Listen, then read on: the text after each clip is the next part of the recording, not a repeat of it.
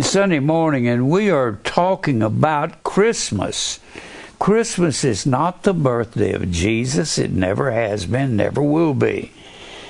Jesus was God in the flesh. He died to save sinners, His elect family. But Christmas is ChristMass.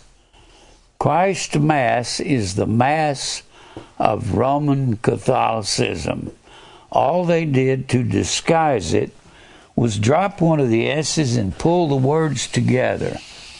Now, that's what they did. It's ChristMass. When you look it up in a Britannica up here or Americana, it'll say Christus Masse. That's the way they used to spell it in ancient times. And it's called the Mass of Christ, and the Mass is eating human flesh. And that's against God's law. And I always have to straighten out what the Mass is. The Mass is the focal point of Roman Catholicism. It's eating flesh, and what it is, it's a convolution over there in John 6. It's a convolution of the words of Jesus when He said, "Except you eat my flesh and drink my blood, you have no life in you."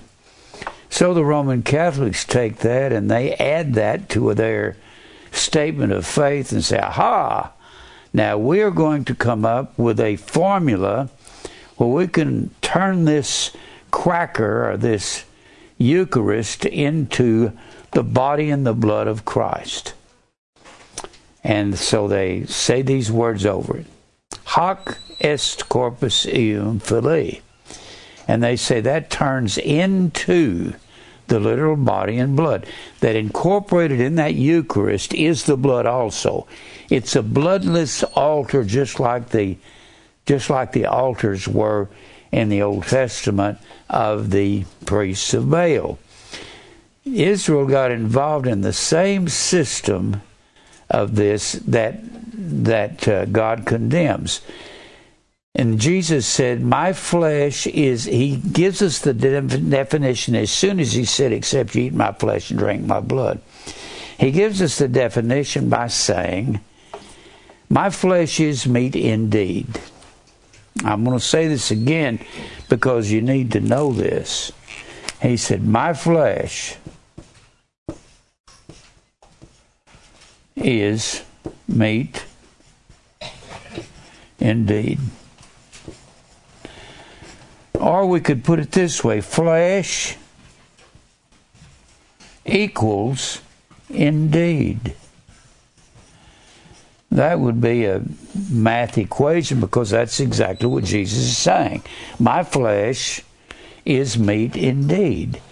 If you want to know what the flesh of Christ is, you define indeed. A-L-E-T-H-E-S. Aletheis is a word that means of truth. So when you eat flesh and drink blood, you don't eat His literal body. You partake of His body, which is the church. You eat of truth. And of course, aletheis is a form of A-L-E-T-H-E-I-A. Aletheia is the word truth. And truth comes from the word lanthano. Lanthano means to hide, conceal, or lie hid, to lie hid. When the alpha is placed in front of a word as a negative particle, it negates the word it's in front of. It gives an opposite meaning to the word lanthano. So alanthano is the word aletheia, and it means not to hide anything. And when you tell a Catholic, a Roman Catholic, that eat flesh and drink blood doesn't mean to eat the literal body of Christ. It means to eat of truth, and tell them that Roman Catholicism is lying to you when they say you have to eat the body of Christ. Then you will begin to eat flesh and drink blood, because that is an old ancient idiom. Eat flesh and drink blood means to partake in a slaughter. Now, you have this more than one time in the Bible. Go over here to the 39th chapter of Ezekiel. 39th chapter of Ezekiel. This is talking about the end of time, when Gog and... I'm not going to go into the teaching of Gog and Magog. I do that in great detail in a lot of the teachings I do. But go to Ezekiel, the 39th chapter, and it's talking about the end of time, when God destroys Gog, which is just another name for the beast or the man of sin. And here in the beast is the world ruling system. The man of sin is the head of that system. Now here in the 39th chapter, you'll see that phrase one more time. And verse 17. And thou, son of man, thus saith the Lord God, speak unto every feathered fowl and every beast of the field, assemble yourselves, and come, gather yourselves on every side to my sacrifice, that I do sacrifice for you, even a great sacrifice upon the mountains of Israel, that you may eat flesh and drink blood, and participate in this great slaughter that I'm going to bring about. And look over here in Revelation, the 18th chapter. I'll just kind of let you see that it is an idiom among the Jews. Look in Revelation, the 18th chapter. And it's talking about right before God puts the man of sin and the beast and all of this into hell. The 18th chapter... Oh, excuse me, not the 18th, the 19th chapter. Don't know what I'm thinking of. And read here. This is talking about Christ coming back. Upon his thigh he's got King of Kings and Lord of Lords in verse 16. And I saw an angel standing in the sun, and he cried with a loud voice, saying to all the fowls that fly in the midst of the heavens. Why the fowls? There's going to be so many dead people at the end of time. There's not going to be enough funeral homes to take care of them. There are going to be millions. And God's way of disposing of this is to call the eagles and the vultures and the lions and the bears and all of this to come and eat up these bodies out here. And gather yourselves unto the supper of the great God, that you may eat the flesh of kings, and the flesh of captains, and the flesh of mighty men, and the flesh of horses, and unto them that sit on them, and the flesh of all men, and both free and bond, both small and great. Now, go over here to Romans, the 8th chapter. How is it we partake in this? When we tell people the truth and take the cover off, here's what happens in our lives. Romans, the 8th chapter. This will be after he's talking about whom he did foreknow, he also did predestinate to be conformed to the image of his Son. Now, Romans 8. I'll catch up to you in a minute. My Bible's coming apart. All right. Romans, the 8th chapter. And reading here in, after he says whom he did foreknow, he did predestinate, he says in verse 31, what shall we say then to these things? If God be for us, who can be against us? He that spared not his own Son, but delivered him up for us all, how shall he not with him also free to give us all things? Who shall lay anything to the charge or accuse God's elect? It is God that justifieth. Who is he that condemneth? It is Christ that died, yea, rather that he is risen again, who is even at the right hand of God, who also maketh intercession for us. Who shall separate us from the love of Christ? Shall tribulation, or distress, or persecution, or famine, or nakedness, or peril, or sword? As it is written, for thy sake we are killed all the day long. We are counted as sheep for the slaughter. We're going to partake in this great slaughter in this world, and we're going to be what they feed upon. We are counted as sheep to the slaughters, nay, in all things we are more than conquerors through him that loved us. Now, I'm talking about the Christmas. I just simply showed you those things to show you. I don't know exactly sometimes. I've got so much information on Christmas. Christmas is paganism. It has nothing to do with Jesus. Now, the reason it's pagan is because it's the same system that Israel was involved in the Old Testament when they went after Baal and the grove. Now, if you've got any kind of good encyclopedias like the McClintock and Strong, and you look up Baal, they will tell you. Baal, of course, comes out of north of Israel. North of Israel is what we call Lebanon.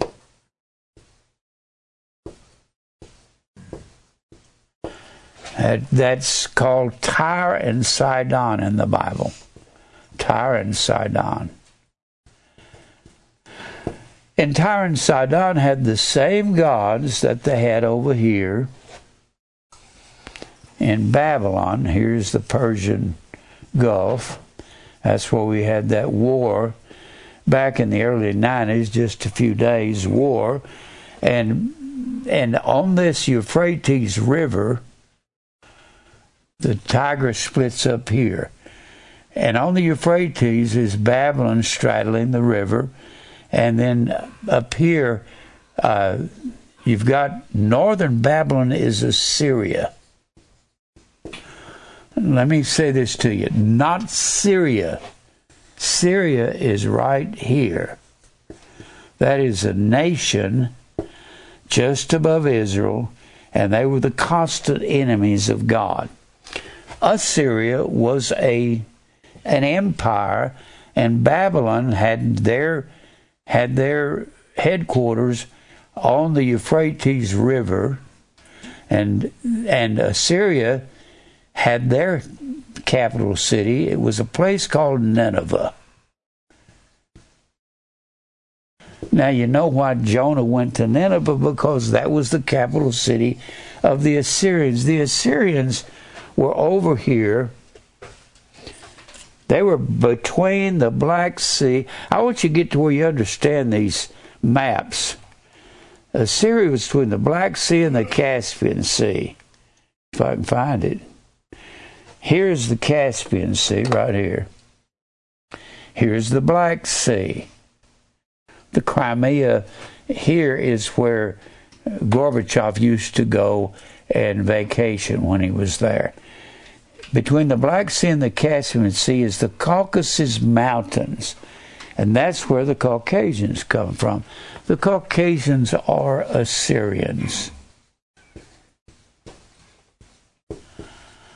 And Caucasian comes from Gog. What they did, they softened the consonants, Ka,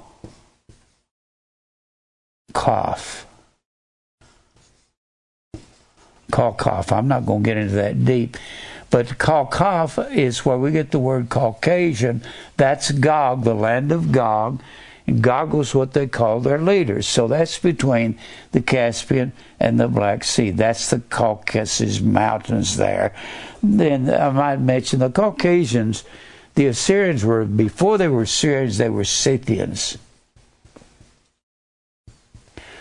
And the Scythians were very barbaric. They were like the American Indian. They'd ride on horseback, and they could shoot 75 yards and hit a feather at 75 yards. They were extremely proficient with the bow and arrow, and they would slaughter and butcher people. So did the Caucasians.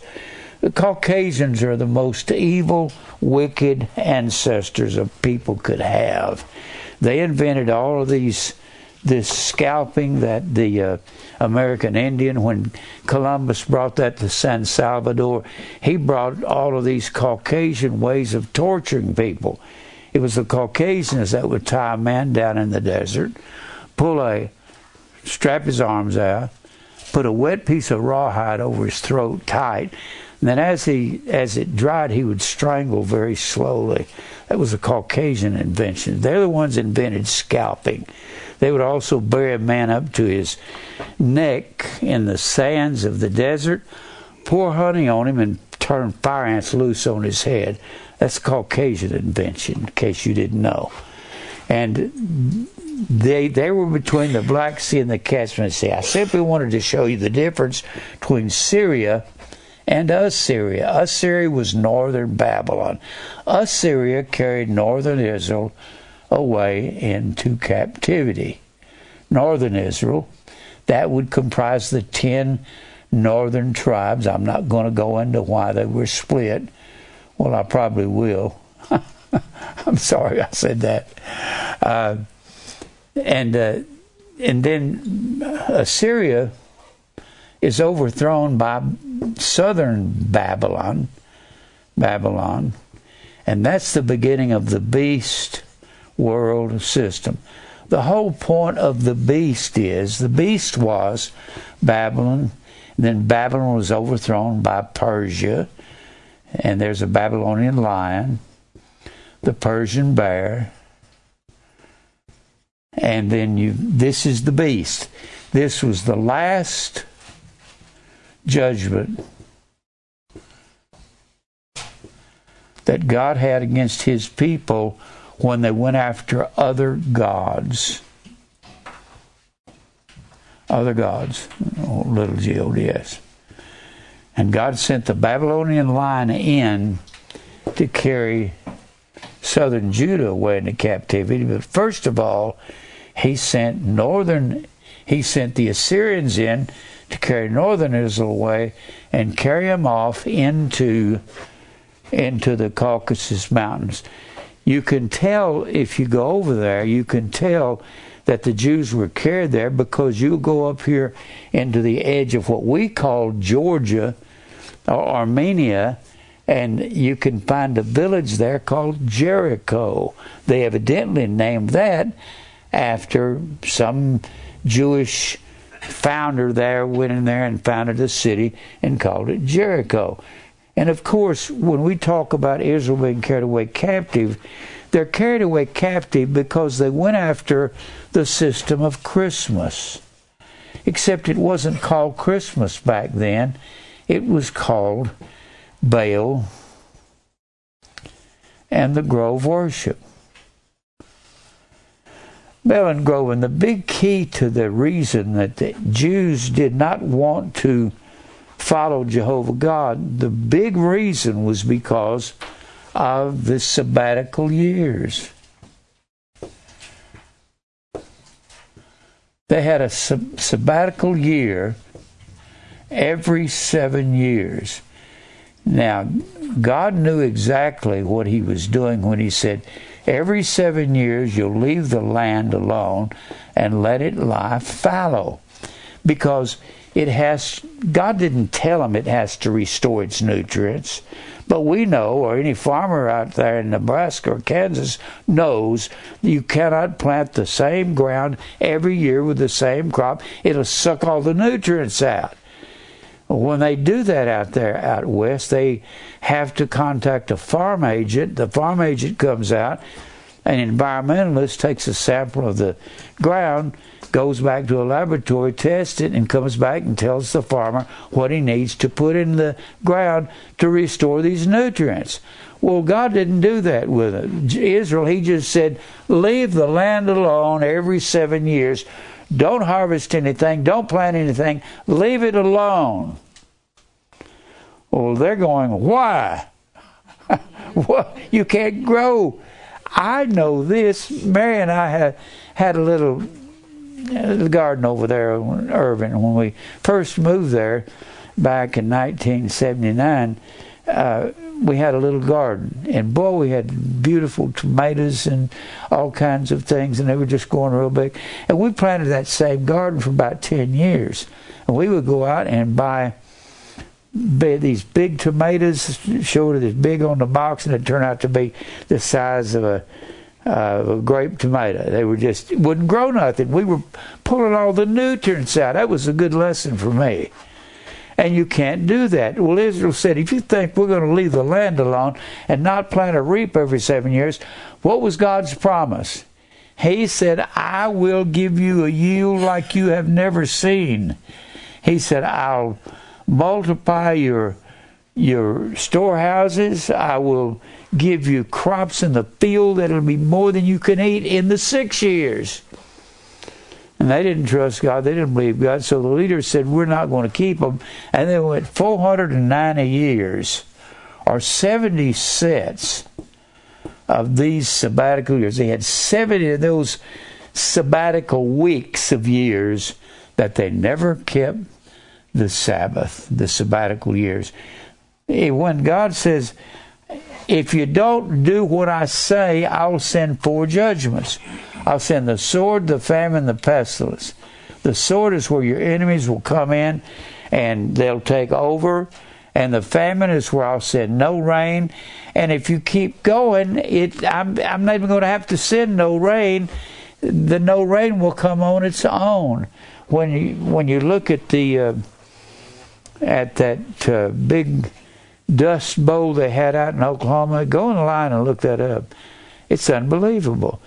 The way they planted and the way they were ignorant farmers back in the 20s, they didn't know what to do. So they just planted everything all the time till they burnt the ground up, and they said that the clouds would come in to rain, but the sun would shine so strong on this hard surface ground that it would reflect back on the clouds and burn the clouds up, and they couldn't get any rain.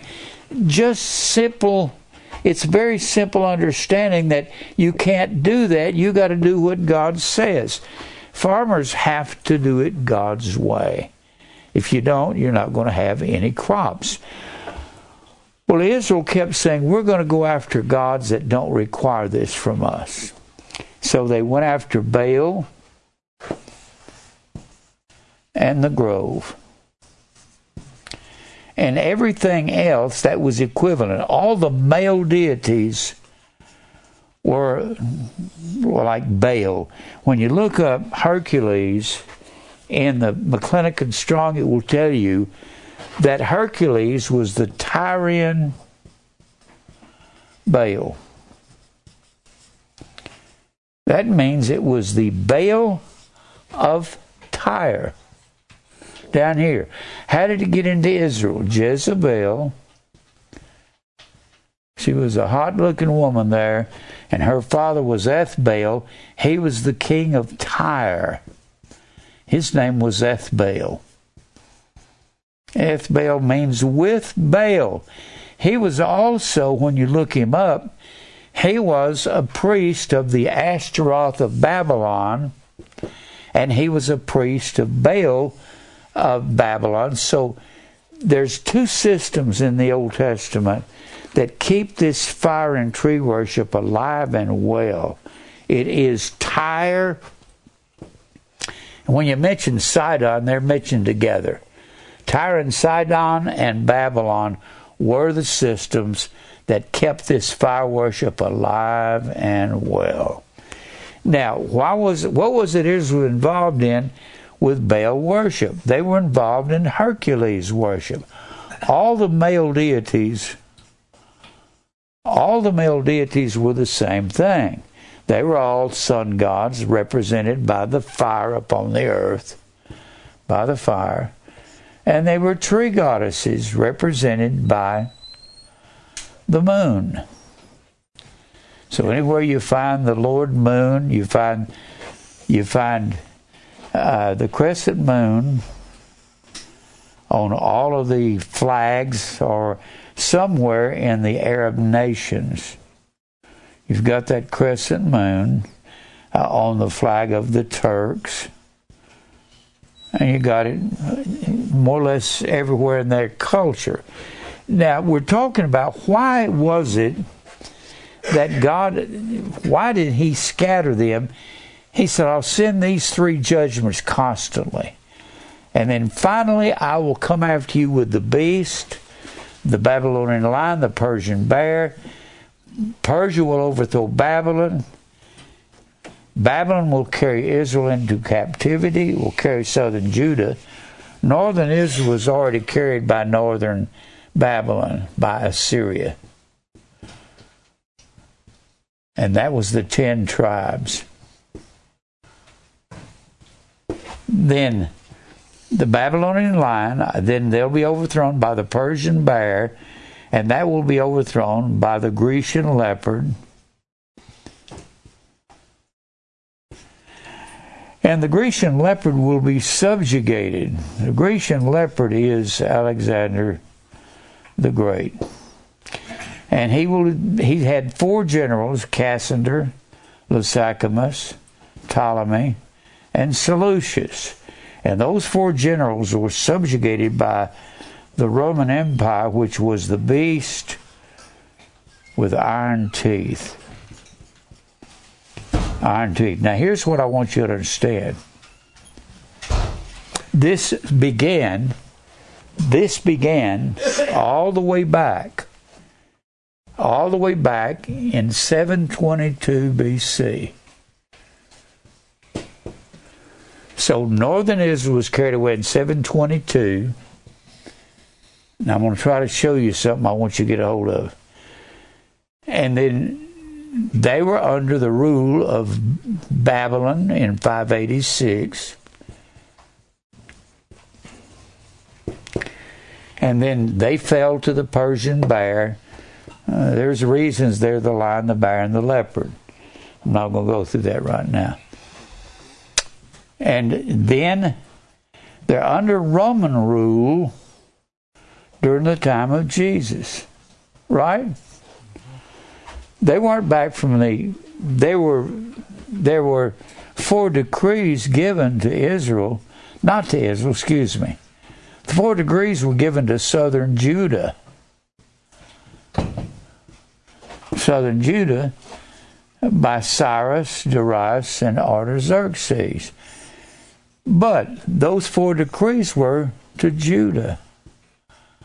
So during the days of Jesus, only Judah was back from the captivity. Northern Israel was led by Joseph, and particularly his second-born son, Ephraim.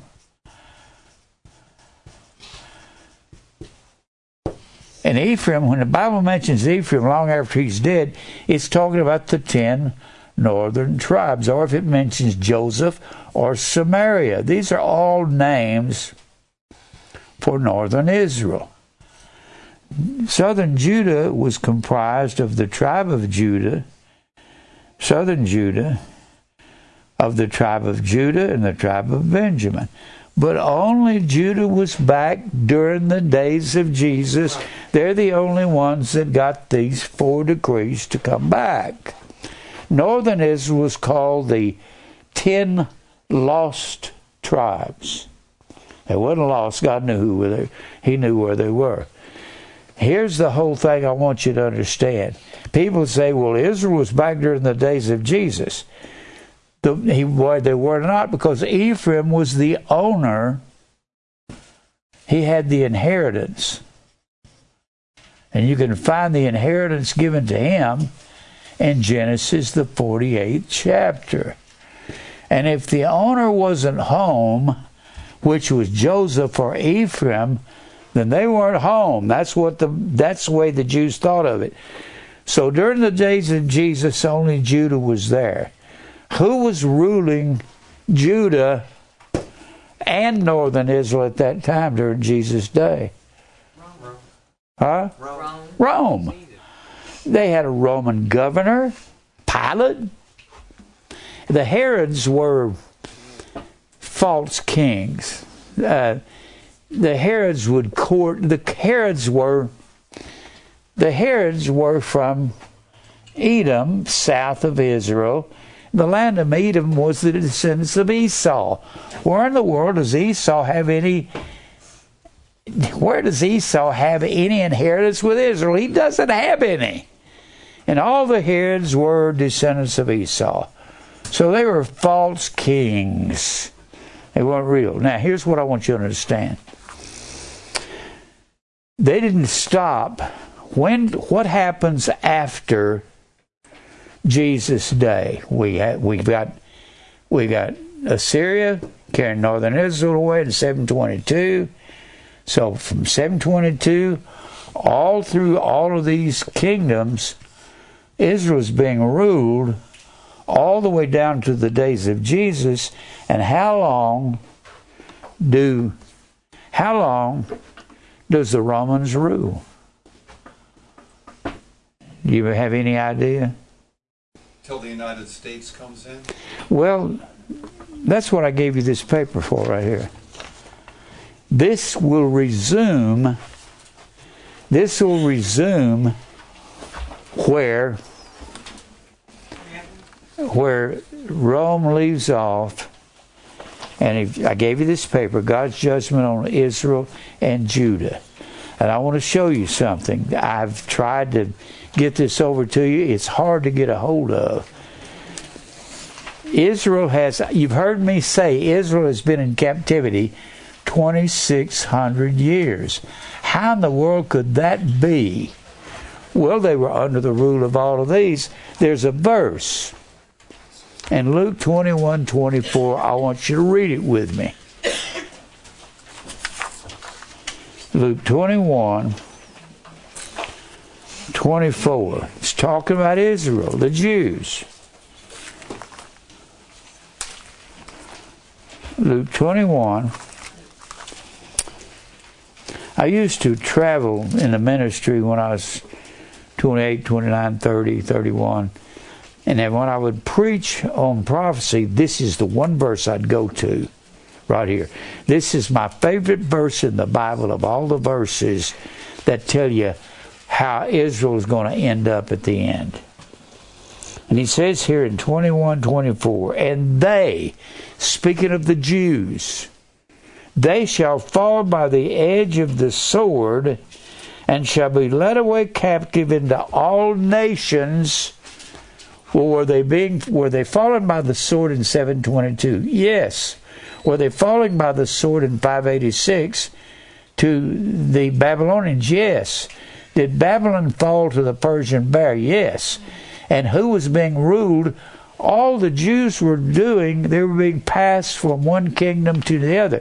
They didn't go anywhere. They stayed right there in the land where they were. When they were in Babylon, they stayed in Babylon, even when the Babylonian line was fighting the Persian Bear. When the Persian Bear was being overthrown by Alexander the Great, they were still there in Babylon. They're not moving. They're under Babylonians' iron grip. And then, when Alexander the Great overthrows the bear, they're still under his rule. And then the beast with iron teeth comes in, subjugates these four generals, and they're under the worst rule that they have ever been, and that's during the days of Jesus. What happens then? Look here at this paper you've got. They're continually being ruled. Let's finish reading this verse. And they, the Jews, shall fall by the edge of the sword and shall be led away captive into all nations, and Jerusalem shall be trodden down of the Gentiles until... The whole context of this is the Jews falling under the rule of the nations of the world. Were they being led away captive? Were they trodden down of the Gentiles under the Assyrians, under the Babylonians? Were they being trodden down under the Persian Bear? Were they trodden down under the Grecian leopard? Were they trodden down by the Roman Empire with iron teeth? Absolutely. And how long are they going to be trodden down? It says right here, they shall be trodden down of the Gentiles until the times of the Gentile, you can insert that rule over the Jews, is finished. And they were ruled all the way from 722, all the way. And you can read this paper here and start at the top. In 70 AD, there was destruction in Jerusalem after a siege of 143 days. The siege was concluded, doesn't say 6 million, 600,000. Some say 1,100,000 Jews were slain. That's a type error there. With thousands more led into captivity. There was no history for 60 years after Jerusalem's destruction by Titus, the Roman general. Came in 70 AD, leveled Jerusalem to the ground. We don't have that one, Jim. Well, I gave it to you last week. You got the wrong paper there. This was from last week. On the last page. Huh? It's on the last page. Yeah, it's on the last page. You're looking at the wrong paper. Oh, okay. Sorry. Thank you. Now, let's read down this, because this is very, very important for you to know. And the reason they were led away was because they went after Christmas under another name in the Old Testament. How serious is it? You think it's not serious and God's going to kill millions of them? The last Assyrian to slaughter Israel was one of my ancestors, a man named Adolf Hitler. He was an Assyrian. He was a Caucasian. He's the guy that killed 6 million of them, and he was the last sword of God that God raised up against Israel to cut them down. Killed 6 million. Because of that, Harry Truman put the pressure on the world. He was our president at the time. He said, you will declare Israel a nation. I'll sanction every nation in the world. That is very serious. When he started sanctioning people and not allowing any shipments to go in, they said, that's it, we'll give in. And they gave in to Israel being a nation. That was May the 14th, 1948. They have been under the rule of all these people and under these empires ever since 722 BC. What was that, 2700? I'll say 2600.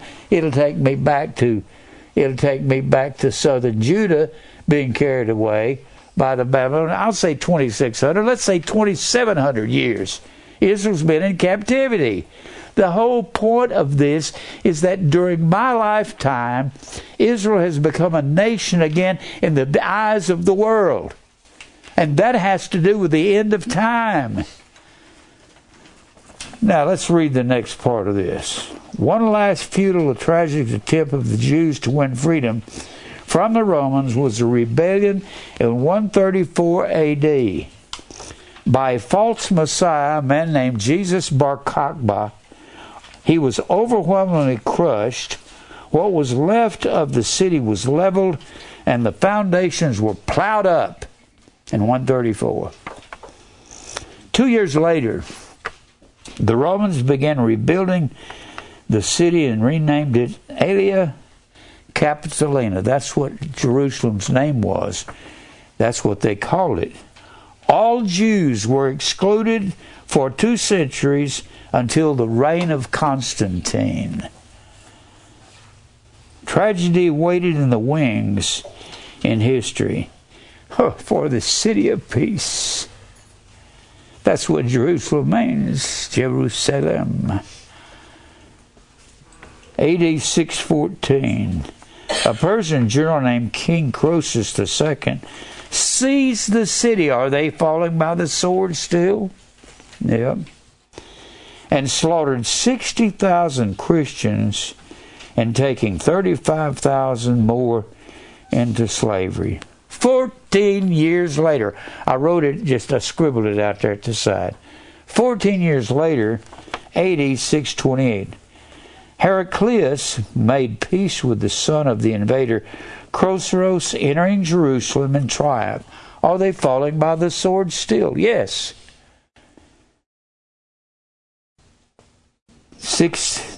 9 years later, 637, city capitulated to Omar the Caliph. A Caliph was the same thing as a high priest among the Arabs. Entered into its precincts without bloodshed. 51 years later, they're ruling until then. 51 years later, AD 688, the Dome of the Rock was erected. Mohammed, acquainted with the Old Testament and the New Testament, felt it necessary to be identified with this city. That was holy to the Jews and Christians and Islam, the cause of the overthrow. Now, let me ask you this. The Dome of the Rock is on the Temple Mount. What do you think it's going to take the Dome of the Rock off the Temple Mount? How about World War III? There's no way you're going to remove the Dome of the Rock, the Islamic temple, off the Temple Mount. That's where the temple belonged. 280 years being ruled by the Mohammed and by the Islamic people. AD 969. Are the Jews falling by the sword all this time? Yes. Jerusalem fell under the power of Shaikh Caliph of Egypt. 40 years later, AD 1009, Caliph Hakim. Notice these are all Islamic kings and priests. Caliph Hakim, son of a Christian, began devastating work in Jerusalem. 5 years later, AD 10,014, 30,000 churches in Palestine have been pillaged and burnt. 30,000. AD, 2 years later, AD 1016, persecution stopped only when Hakim, AD 1009, became convinced that he was divine. 61 years under his rule, then 1077 AD, the Seljuk Turks drove out the Egyptians, slaughtering 3,000 residing within the walls. Are the Jews falling by the sword? They're there at the mercy of their conquerors. 22 years later, a new era, pitiful and sad and shameful, dawns. AD 1099, June 7th. Christian army of the First Crusade encamped before the city. The city was seized on July the 14th. A slaughter pursued by these so-called Christian knights. They had that X on their shields. It was actually like this. It was a CHR. They put it sideways. They called themselves Christian Crusaders and went in and began to slaughter. But most of them had Roman Catholicism as their foundation. Now, the city was seized on July 14th. The slaughter pursued by these so-called Christian knights. For 80 years, the city knew no other enemy at its gates except these Christian knights. For 80 years. 188 years later, enter Saladin the Great, another great conqueror of the Islamic people. AD 1187. September 20th, encamped, entered on October 2nd, enforcing strict orders. No force of violence or orgy of conquest should be engaged in by his soldiers, such as the Christian Crusaders had engaged in 100 years before. This act of mercy put the Christians to shame. 42 years later, AD 1229, it was regained by Frederick II. AD 1244, just a few years later, fell before the Khwarezmian Tartars, which were Turks. And then 3 years later, AD 1247, seized by the Egyptians. They're falling by the sword. They're running through their streets, hiding from these armies fighting each other on their home grounds. And they're dying. 1260 was recaptured by the Tartars. 1517, you've heard me mention this. 1517. This is 400 years before they are liberated. And they go under Turkish rule. The Turks are very barbaric people. They've been attacking people recently over there. They were seized by the Ottoman Turks, 1517. Ottoman Turkish Empire, Ottoman Turks. Are they falling by the sword? Why were they falling? They had gone after ChristMass. They had gone after Baal in the grove. If God is this serious about not following these tree gods and sun gods, do you think He wants us to do it? Don't think so. The First World War beginning 400 years later, they lived under the Ottoman Turk Empire for 400 years.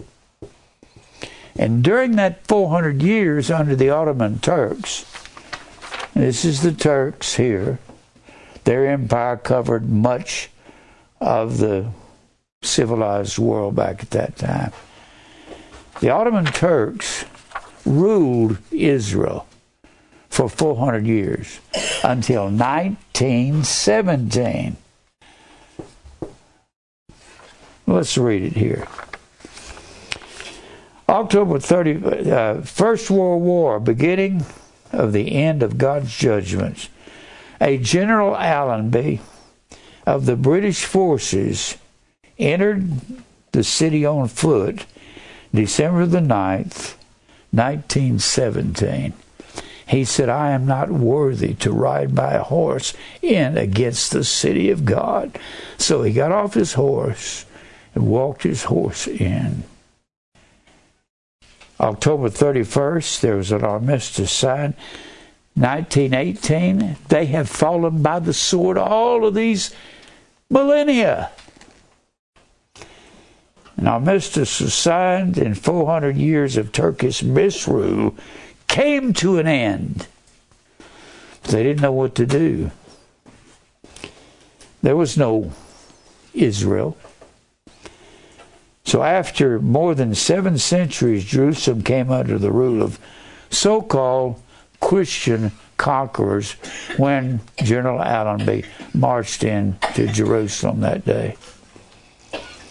April the 24th, 1920, a mandate for Palestine was issued to Great Britain. And Zionism, true Zionism, began when there was this mandate issued. Theodore Herzl actually started, Theodore Herzl. He had stumbled at starting Zionism in the 1890s.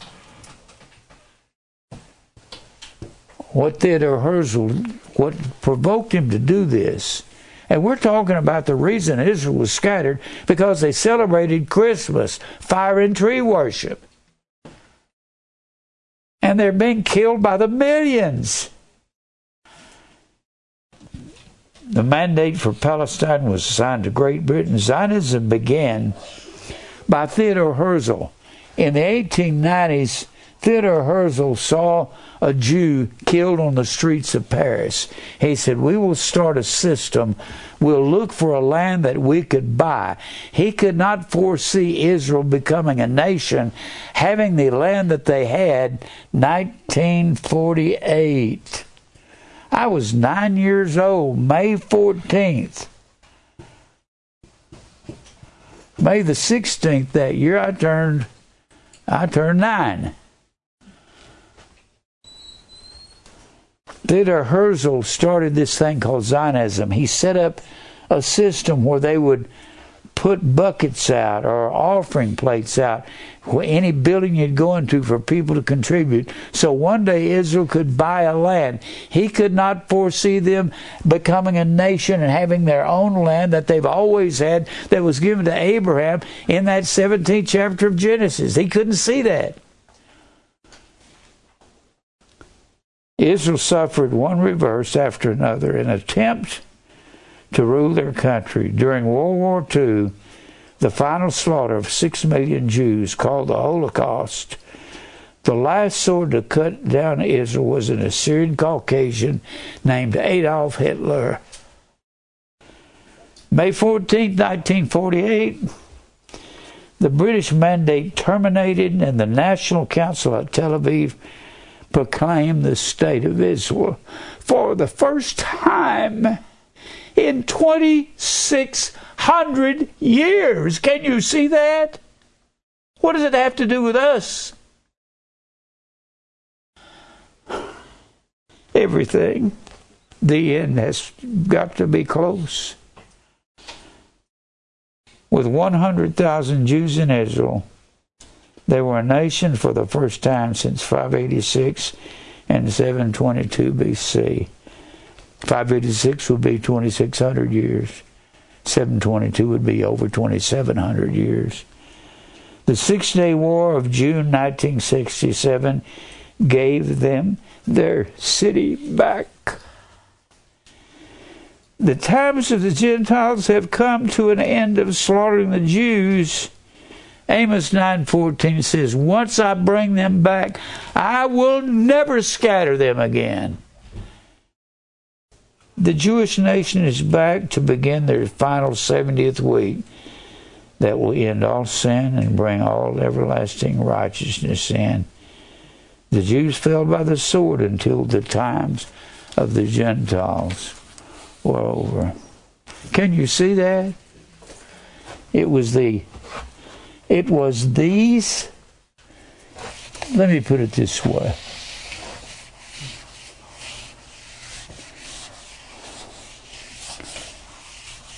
God brought these empires in. Assyria, which is coupled with Babylon, Persia, Greece, Rome. And then that paper you've got there takes them to May 14th, 1948. And all of this dying, falling by the sword, being slaughtered over and over and over again, was because Israel went after other gods. They went after the tree gods, and they went after the sun gods. I don't even know how to say all this stuff. The priests of Baal, the priests of Baal were not foreign priests. They were Levites that took on Baal worship. The Levites were the third son of Jacob that were to be the priests in Israel. It's astounding. The priests of Baal,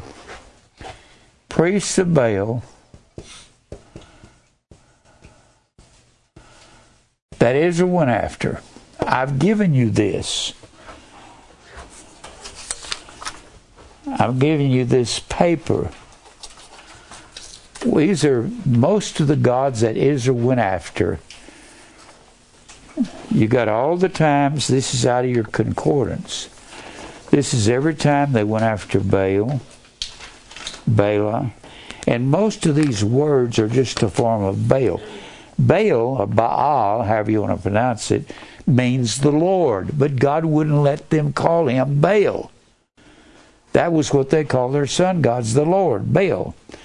B-A-A-L-I-M down here, I-M or I-Y-M is plural. And Jeremiah said, Israel had a God on every street. Why do you think he scattered them all over the world? He said, I'm going to scatter you.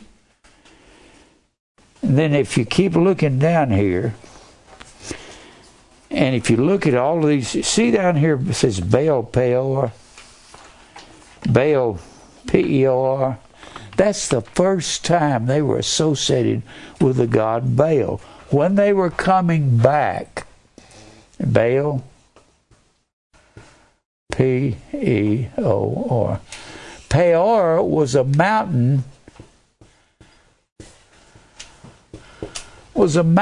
down here in the land of, you see this land right here on this side of the Jordan River, that was Jordan.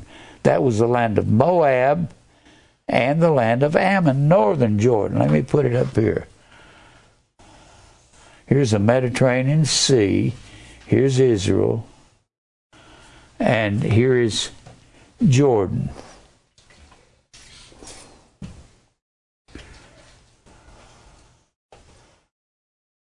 This is Jordan.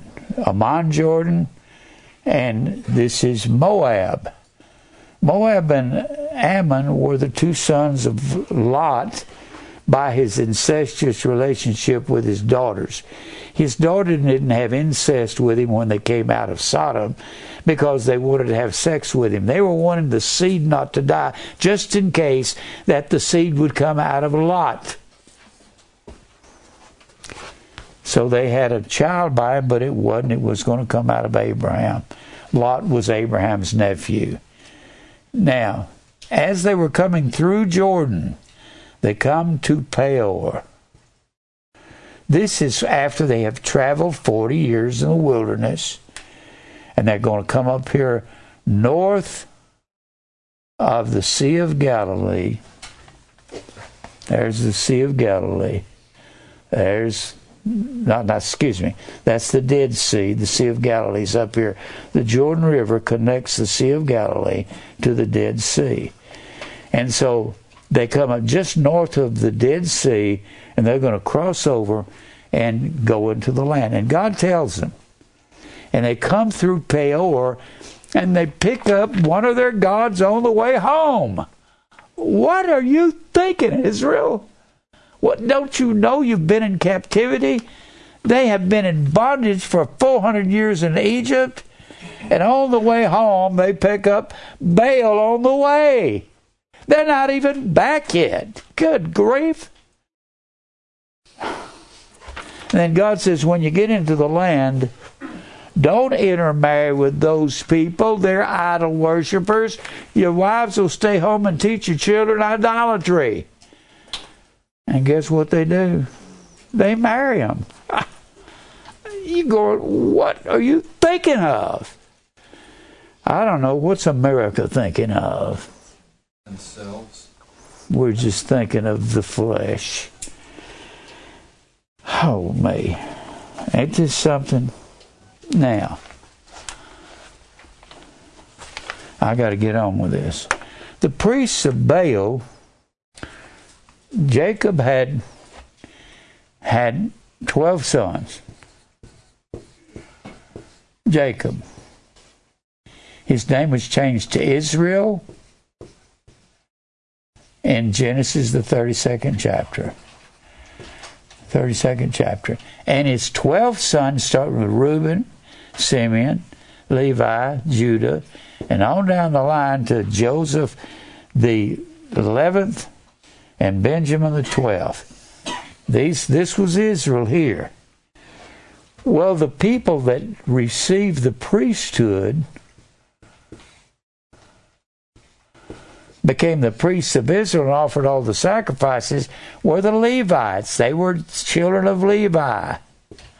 Of course, Judah, out of Judah would come the king.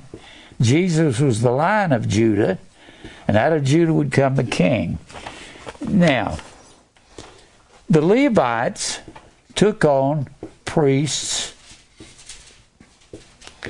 of Baal, wore their costumes.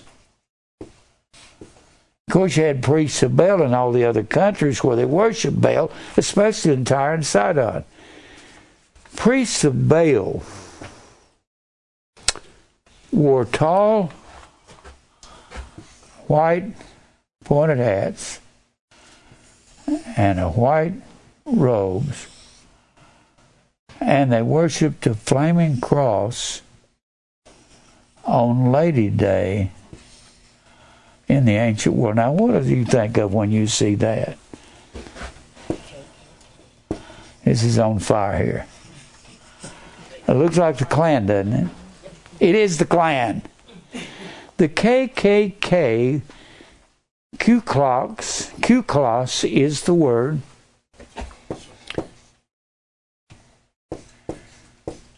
Ku Klux Klan. Now, if you celebrate Christmas and you're black, there's something wrong with you. You got rocks in your head. You're not supposed to be doing that. Ku Klux is the word circle. The circle always represented the sun. The halo is the sun god behind the heads of the Catholic saints. Anytime you see a head, and there's a sun god behind it, that is the sun god. That's a halo. Has nothing to do with Jesus. Good grief. The first time they saw that, they found it, was when Babylon, when the Persians came in, they outlawed the Babylonian fire worship. The Persians did. Babylon found their way over here to Pergamos. That's one of the 7 churches of Asia. You'll find that in Revelation, the 2nd chapter. The Bible says Pergamos is where, it says this in the text, it's where Satan's seat is. When Attalus III died, he left his system here at Pergamos.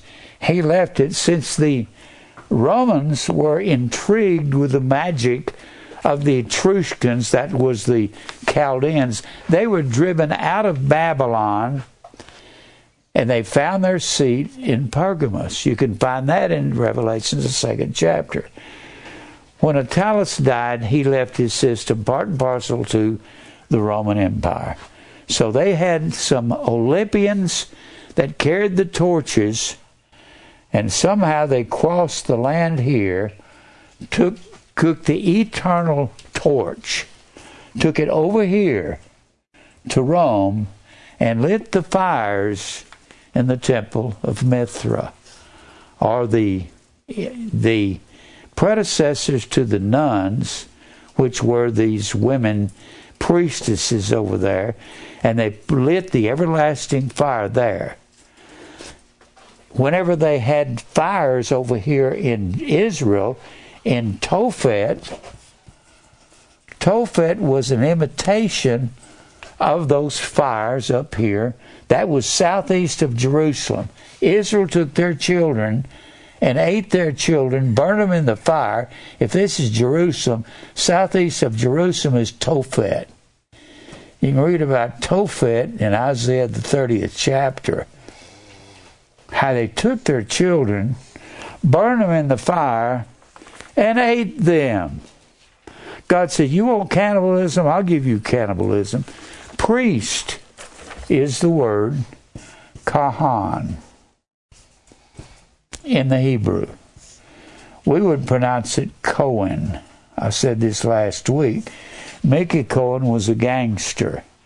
He was a hit man for Bugsy Siegel. His last name means priest. The only way he's offering sacrifice is going around shooting people, because he was a hit man. And the Kahan is the word priest. And they were Kahan Baals. Kahan Baal, they finally shortened it to Cananabal, and later on to Cannibal. And the priests of Baal ate human sacrifices from their altars. That's a fact. And they were dressed in these tall... What is the pointed hat? That's the closed mouth of the fish. The word fish is the word Freya. We speak of Freya, Freya, Freya Day, which is our word Friday. It means fish day. That's why the Catholics eat fish on Friday. It's fish day. Well, why would you want to do anything on fish day? Well, what about Sunday? We don't worship God on the day of the sun. Well, how about the day of the moon, Monday? You don't worship Him on Moon Day? Or how about TUES, which is another name for Mars? Mars Day. You want to worship God on Mars Day? Or how about Woden? Woden was the father of the gods among the Scandinavian world. Hey, I got a picture of him. He's got the little mustache here, the Charlie Chaplin mustache, long before there was a Charlie Chaplin. And he's got his hair combed down like here, just like Adolf Hitler. He was Hitler's idol, Woden. And Woden's son was Thor. And Thor's hammer is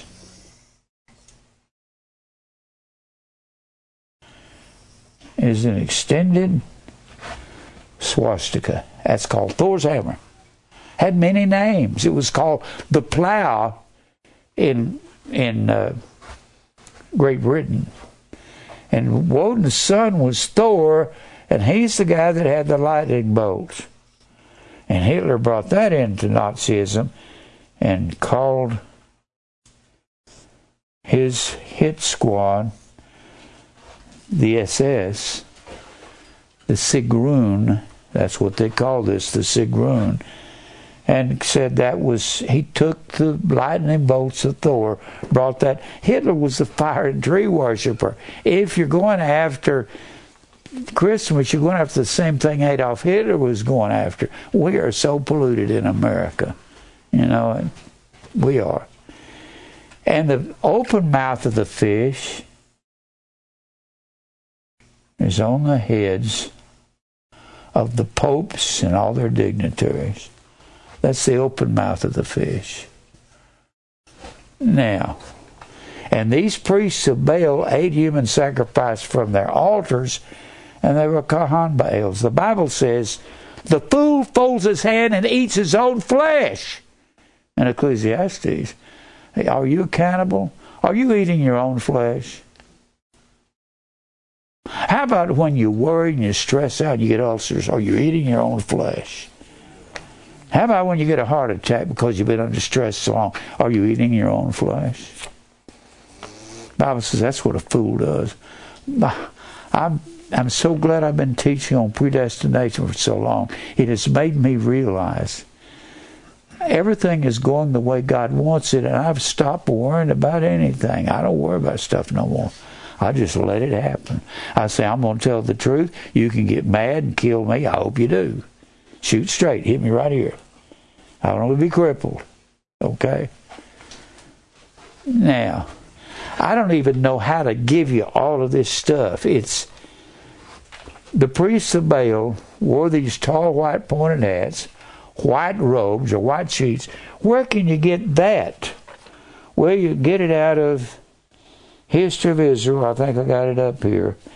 By Alfred Edersheim. You look at the 18th chapter of 1 Kings, and he will tell you that these priests of Baal, while Elijah was facing them on Mount Carmel, there were 450 of them, and he said they looked quite ridiculous in their tall white pointed bonnets.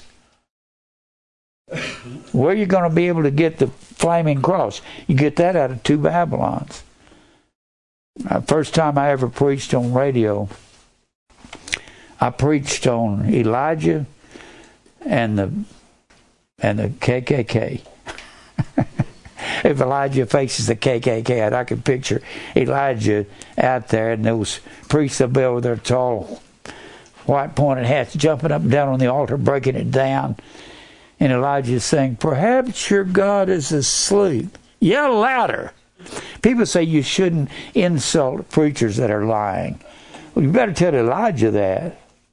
Because he said, perhaps your God is on a journey and he can't hear you. Elijah made fun of him and laughed at him. I'll make fun of Kenneth Copeland being the ignoramus that he is.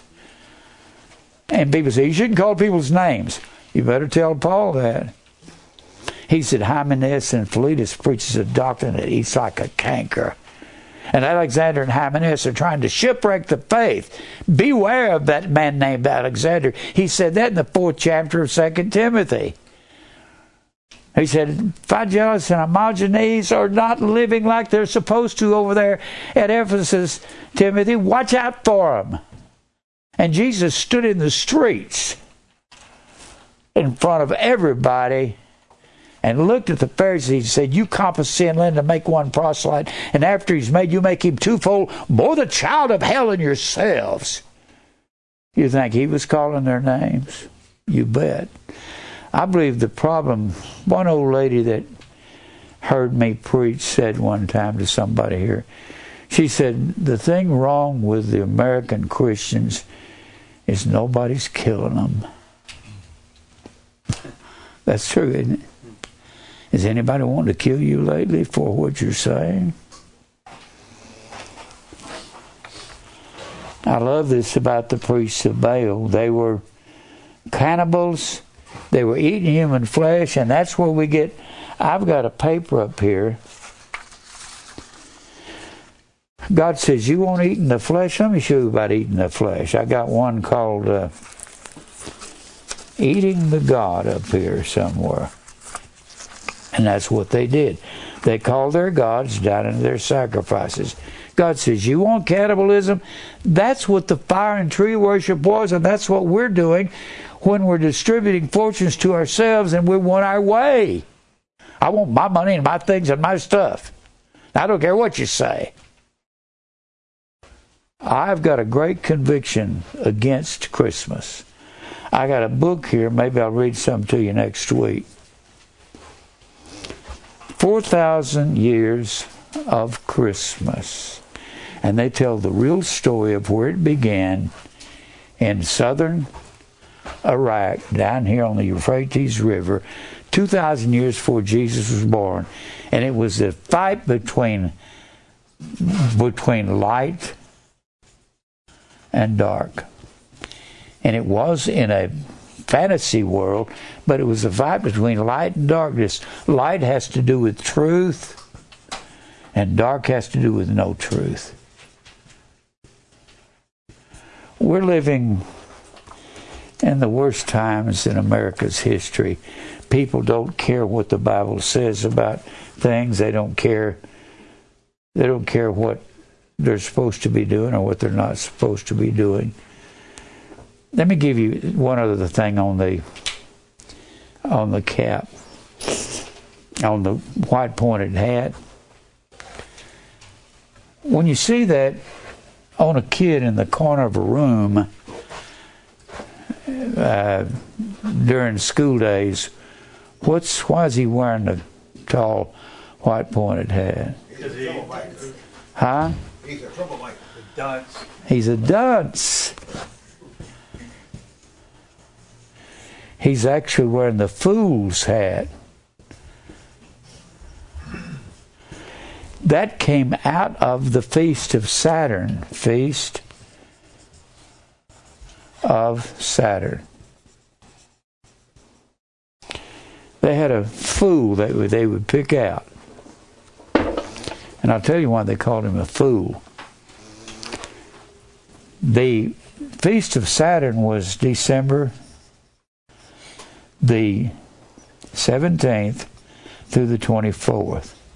That's because the longest days of the year, or longest nights of the year, was December the 21st. And at Rome, they said, we have to pacify or placate Saturn. He's the father of the gods there. And we want him to cause his son, the chief sun god Mithra, to come back and rejuvenate himself, because I put this on the board so many times. Jesse put this up here for me. I don't know if you can get a hold of all this or not, but there's so much to it.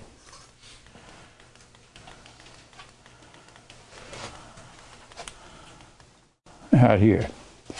I put this on the board because, and Jesse just came up and did this up for me, the sun is at its brightest on June the 21st.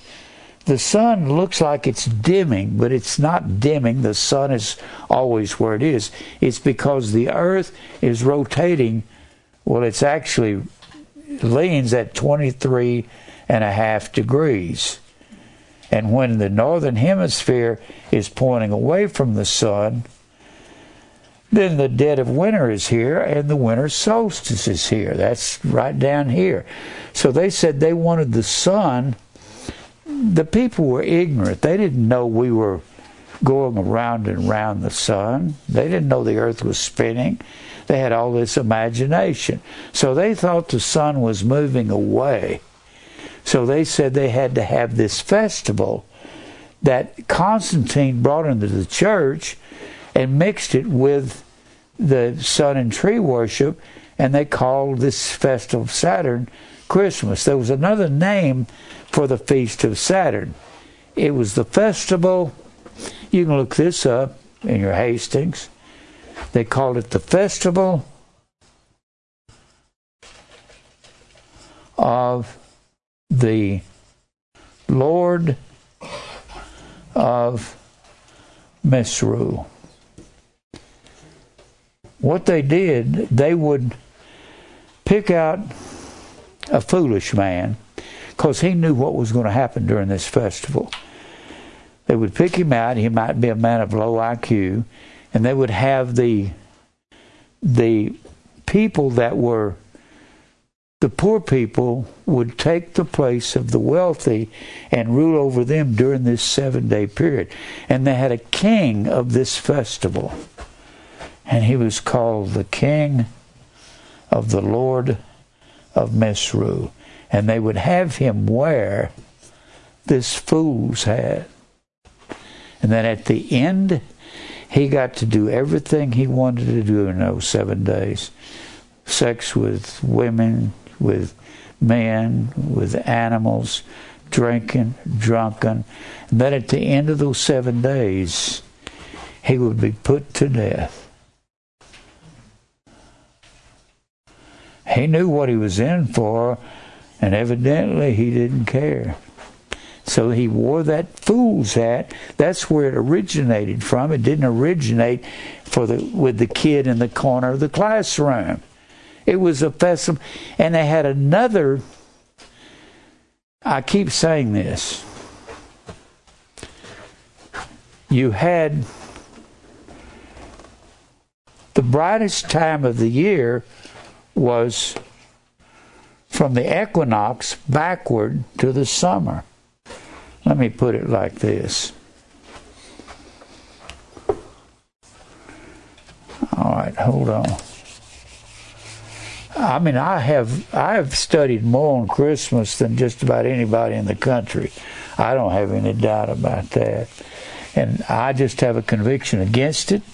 Anything that resembles it, I don't want it in my house, around me, anywhere at all.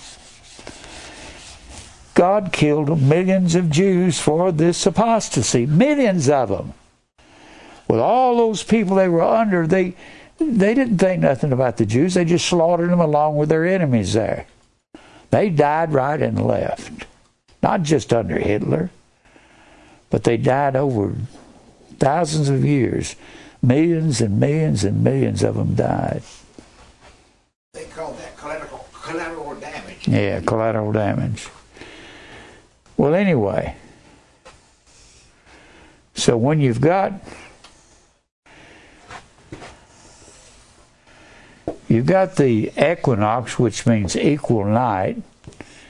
That's when the sun begins to dim. When you get to the equinox, some of the writers will tell us. I know you think I make this up, but I don't. I don't. Don't make it up. I researched the internet. How many minutes of daylight do we lose each day after June 21st? That's the longest days of the year. After the summer solstice, when days are at their longest, each day starts to become shorter by about 1 minute every 3 days. However, this process accelerates. That's why in Middle Tennessee, and you think the ancients didn't know this? Certainly. They studied the stars. Sure they did. They said they started losing 30 seconds a day, up to 2 minutes every 2 days, 2 minutes, as soon as you pass the equinox. So the dark begins to take over here. And the dark stays to the vernal equinox, or the spring equinox. Vernal means spring. Spring equinox. So this period right in here is the darkest parts of the year. Can you see that? And that's where all the pagans had their holidays, was in the dark periods of the year. Dark. You had Halloween here. And you had these other formal names for them. You had the Feast of Saturn here. Then you got into February 14th. You had another one of these 7-day festivals. These are under different cultures. This was under the Celt, and when it speaks of gods dying,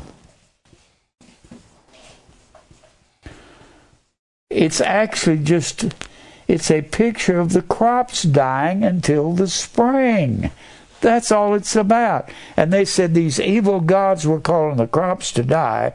Pluto was an evil god long before he was a dog.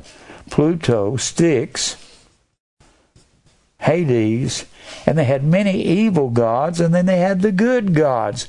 And they called all their gods by the title of Daimonion. Daimonion. That's what they call their gods, demons. Let me read a little more of this. As the summer progresses, the rate of daylight loss increases. You can look this up on your internet if you want to. Or I can look it up for you and I'll read it to you, all right? Around the time of the autumn equinox in late September, when the day and night are exactly equal, that's the equinox, the days grow shorter by about 3 minutes per day, and then it increases and accelerates. Here in Middle Tennessee, the sun sets around 8:45 in the middle of summer. It sets about 4:45 in the middle of winter. And those people thought, well, the sun is moving away, we got to do something. So they lit these Baal fires to help the sun god, Saturn, warm up the earth. They go to the wrong gods. Then he says, however, the speed of this process reverses itself shortly after the point by winter solstice, when the nights are longest. And I've got all kinds of papers on this, and they'll say the summer solstice, which occurred this year, Friday, June 21st at 11:54 a.m., this is the longest day of the year in terms of daylight. That's why Paul would say, when you're going after these idol gods, the gods of Halloween, of the Celts, gods of Saturn, which is the ChristMass gods, or the gods of the February 7th through the 14th, That's what the Franks or the French called Mardi Gras. And they had a 7-day festival where they had a fool wear the hat. And he died at the end of the 7 days, the same way as the Feast of Saturn, the festival of the Lord of Misrule. And this is where Christmas comes from. You think God wants us to do it? No way. I'm glad that I discovered that early in life. I didn't start practicing until I was in my 40s. But I called a professor in a seminary. And he was a professor at Washington Bible Institute. I had heard about them. And I knew that they taught predestination. They believed in real in-depth teaching. And I called up there and asked the secretary, who's the best professor on history you've got? She told me. I called. I talked to him. I said, Professor so-and-so, my name's Jim Brown. I'm just a little preacher down here in Tennessee. And I believe that what we're doing with Christmas and Easter and these unholy days, we are keeping the gods of Rome and Greece, all those Olympic gods. I said, I believe that's what this is about. He didn't say, you're not right or anything like that. He simply said to me, you need a set of books called Encyclopedia of Biblical, Ecclesiastical, and Theological Literature by John McClintock and James Strong. And you need a book called The Two Babylons. And he said, you will be on your way. I said, thank you. Goodbye. This has got more information in it than anything I have ever read after. Mr. Hislop was a member of the Free Church of Scotland. It was a predestination. He was a predestinationist preacher. He's got more information in this book. This backs up everything he's saying. And you've not only got that, but you've got the Encyclopedia of Religion by Hastings. And if you read these things, don't think that you can kind of rub up against these and you'll get the information by osmosis out of it. If you can't become a piano player by rubbing up against a piano that you buy, can you, Judy? No. You got to practice it. You got to read these books. I keep telling you that. If you're trying to read Life and Times of Jesus the Messiah by Edersheim, it's too hard to read. You got this Herod, this Herod, and this Herod, and this Herod trying to court this king and this Caesar, and you're going to lose your way. What you do is you take the Life and Times of Jesus the Messiah, look in the index the same way you do this. I look in the index. I'm going to show you something. I'm just going to look in the index back here. I'm going to look up cross,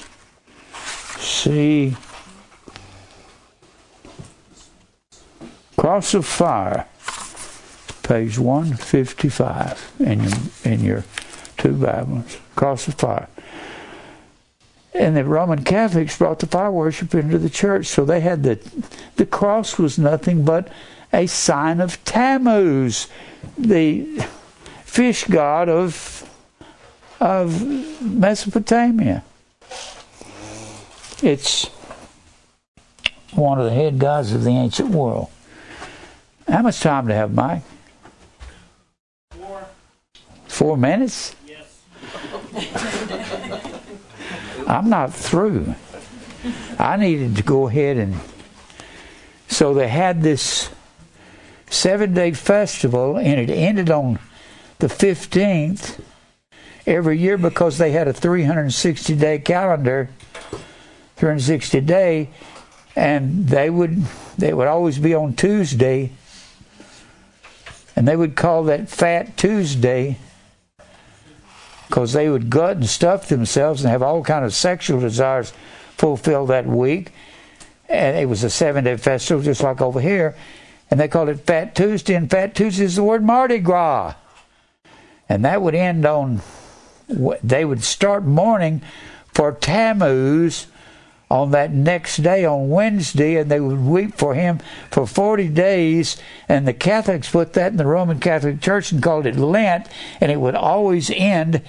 They would start their mourning on the 15th, and it end on March the 25th. March 25th.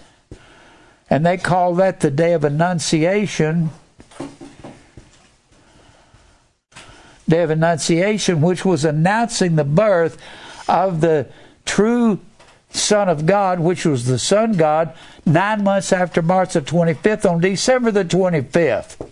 And it all fit together. That's why God would say, you were darkness, but now you're light in the Lord. When you back up from the equinox, you get into summer where all the crops are growing. You were darkness, but now you're light in the Lord. Walk as children of light. Can you see that? I'm going to say that again. Because you had the light, you had all of these dark in the northern hemisphere. And Ishtar was when Tammuz was raised from the dead on March the 25th in mythology by Ishtar, another name for Easter. Easter was a spring goddess. Easter is not Christian. Good grief. I want to talk some more, but I'm going to have to quit. I can't tell you all that I want to tell you in one lesson. I'm just skimming the surface. I have had a conviction about this since I was a little boy, but I didn't give it up till I got to my 40s. I just kept saying, something's wrong with this. This is not right. I had a conviction at 11 or 12 years old, saying this must be the Mass. It must be ChristMass. There's the Pope. It's Christmas Eve. He's on the TV. And St. Nicholas is supposed to come tonight. And I found out St. Nicholas was a 4th century Roman Catholic bishop that gave toys to children. And many of the historians say they believe he was a pedophile because he gave toys to children. He was a Roman Catholic bishop. Well, we are messed up. Do I think God is unhappy with it? Yeah. I guess I ought to close everything down because the ChristMass parade is about to start and we'll get blocked in here. I'm going to give you some more of this next week. You want to know about the days being shorter and longer? Just go on the internet, look up how many minutes of daylight did we lose after June the 21st, the summer solstice.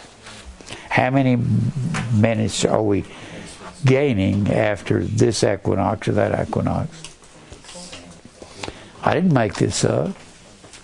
What really amazing, you could go online. I've told you this. Go online and look up swastika in the stars. You're going to see the Big Dipper. That's what you're going to see, except it'll be like this.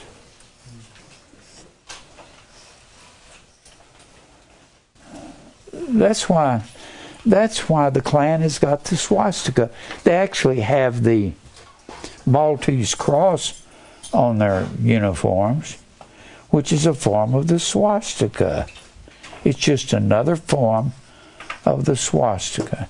It's called the Maltese cross, or the Iron Cross among the Germans. That's what they gave to their aces in World War I.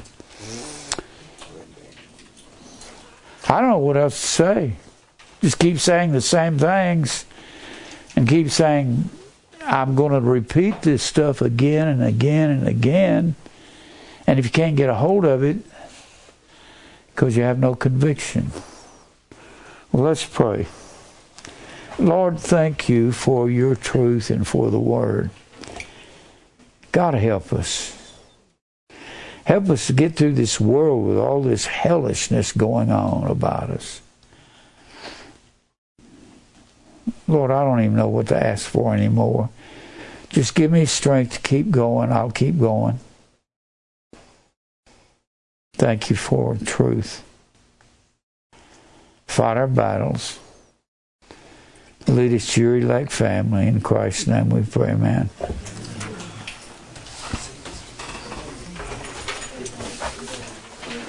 At least you know what that verse means. They shall fall by the edge of the sword.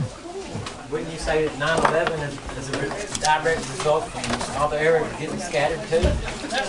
9/11 ain't got nothing to do with it. Well, the Palestinians got their land took from them. It doesn't have anything to do with the Jews falling by the edge of the sword. Hey, I gotta call you tomorrow morning, and if we can call Carl and tell him I can now make $18,240. Okay. And we can call him, and he won't do it by my word. He wants to hear it from you. Okay. So I'll get us on a three-way call. Okay. And then next month I can just...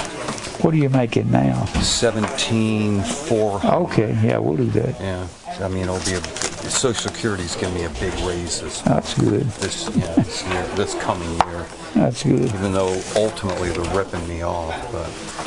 Well, that's the government, though. You can't. Exactly. So I mean that's why I'm not. What can you do? I'm not gonna, Not nothing. An insurrection and take over Washington. I wish you would. I know her name. My mind just went blank. Tracy. Tracy. I talked to her about setting up a thing where you can, click on and menu. Could she do that? She has more knowledge, a lot of knowledge about that. So we're going to get together and work on that. Okay, good enough. Get that working for us. Okay. It may take a little while, but we'll get it. Are you going to try to help with that? You think you could work something out on that? I don't know. We'll see. Okay, we'll see. We'll see. That means yeah. Yeah, we got a lot of resources here, so that's why I found Tracy. She knows. Yeah. Hey, Zacko. How you doing? I'm doing good. Everything good with you? Oh, doing all right, I guess.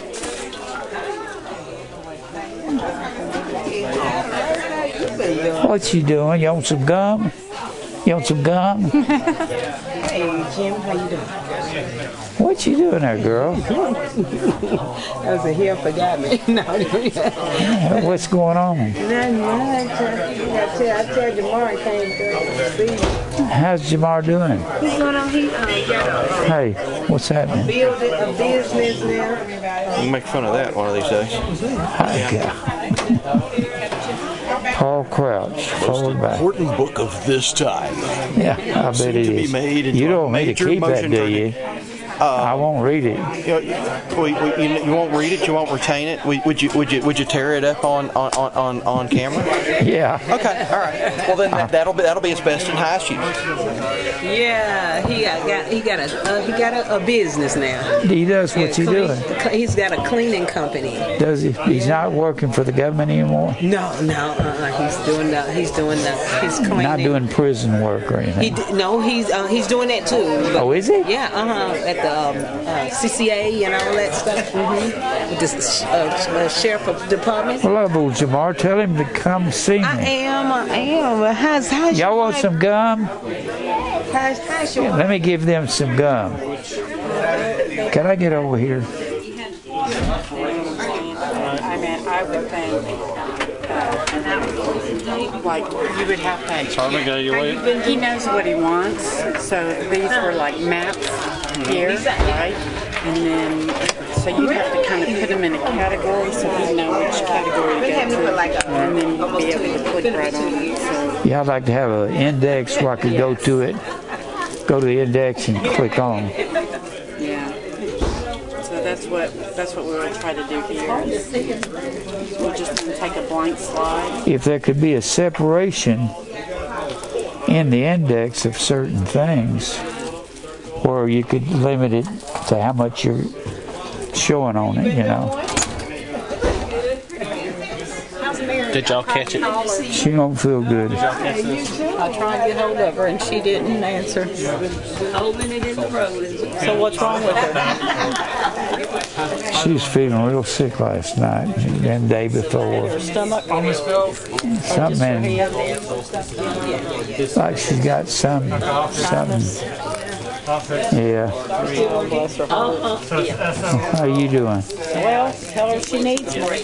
Well, just give her a call. Well, she's got to answer the phone. She don't feel like doing much. No, I'm sure she don't. Well, just Here tell you her go. I called and if she won't need something to let me know. Okay. Is that for? Okay. But if she needs something, tell her to call me because she I will. answer. Okay, I will. I appreciate it. I love you. Hey, Russ. How you doing? All hanging in there. Me too. I'm just hanging on. Mary feeling bad? Yes, she is. Go tell her I hope she feels better. Yeah, but good to see you. You too. I want to go. What are you doing? I'm a coughing. Is that you coughing? What's that joke? What casket? Say the other casket. Is that you coughing? That's me. It's me. I'm the coughing. I'm not Jim, what's Hey, man. See you later. Okay.